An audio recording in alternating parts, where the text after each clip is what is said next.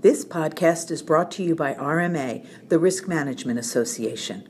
RMA's sole purpose is to advance the use of sound risk management principles in the financial services industry. Learn more at rmahq.org. Hello, this is Bernie Mason, RMA's regulatory liaison. The Federal Reserve Board has announced the issuance of two new reports that it says will be issued on a recurring basis going forward. The first report is entitled the Supervision and Regulation Report. This report summarizes current banking system conditions and the Fed's recent supervisory and regulatory actions. In addition to a summary section and an appendix containing data, this report contains three main sections. The first section is entitled Banking System Conditions, and this section provides an overview of trends in the banking sector based on data collected by the Fed and the other regulatory agencies. The second section is entitled Regulatory Developments. This section provides an overview of the current areas of focus of the Fed's regulatory policy framework, including pending rules. The last section is entitled Supervisory Developments, and this section provides a background information on supervisory programs and approaches, as well as an overview of key themes and trends, supervisory findings, and supervisory priorities. And with respect to this last section, entitled Supervisory Developments, the report indicates that material risk management weaknesses persist at a number of firms. These weaknesses include compliance, internal controls, model risk management, operational risk management, and/or data and information technology infrastructure. Other firms exhibit weaknesses in BSA/AML programs.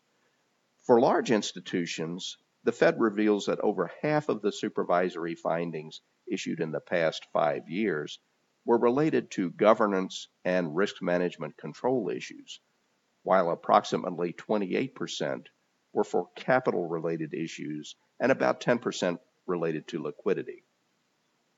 Of the supervisory findings currently outstanding, nearly 60% relate to issuances in governance and controls.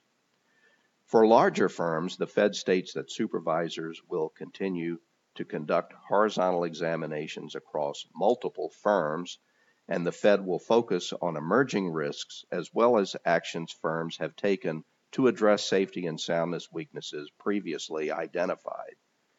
Regarding regional banking organizations, the Fed indicates that current risks primarily are the result of consolidation of smaller firms into larger regional banks.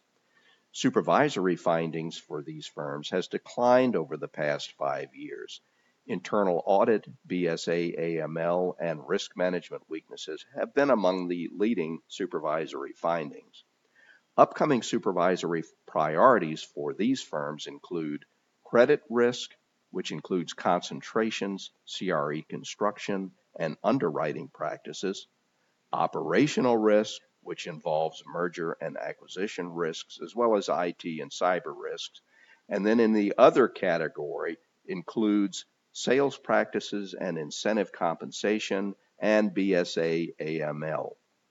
For community banks, the Fed observes that the vast majority in this category exhibit a moderate risk profile, with the risk direction being deemed stable. The supervision focus for these banks remains on management of concentrations of credit, interest rate risk, and liquidity risk. Supervision priorities include efforts to modernize, increase efficiencies, and reduce burden associated with the examination process. The second report that the Fed recently issued is entitled the Financial Stability Report. The Fed said that this report is similar to those published by other central banks, and it complements the annual report of the Financial Stability Oversight Council, which is chaired by the Secretary of the Treasury and includes the Federal Reserve Board Chairman and other financial regulators. The framework here focuses primarily on monitoring vulnerabilities in the system and emphasizes the following four broad categories: elevated valuation pressures, which are signaled by asset prices that are high relative to economic fundamentals, which implies a greater possibility of outsized drops in prices. Secondly, excessive borrowing by businesses and households, which leaves them vulnerable to distress if their incomes decline or assets they own fall in value. Third is excessive leverage within the financial sector, which increases the risk that financial institutions will not have the ability to absorb even modest losses when hit with adverse shocks. And then fourth are funding risks that expose the financial system to the possibility that investors will run by withdrawing their funds from a particular institution or sector. Now, this particular report assesses the current level of vulnerabilities within the financial system as follows.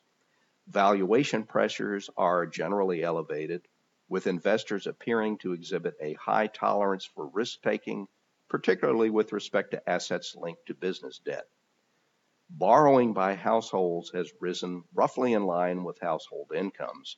However, debt owed by businesses relative to GDP is historically high, and there are signs of deteriorating credit standards.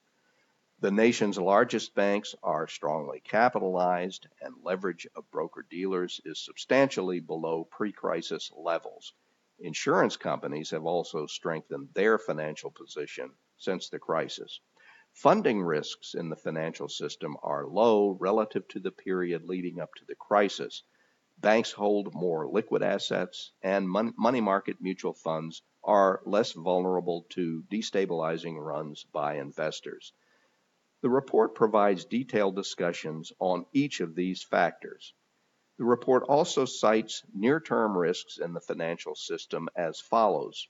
Brexit and euro area fiscal challenges pose risks for U.S. markets and institutions.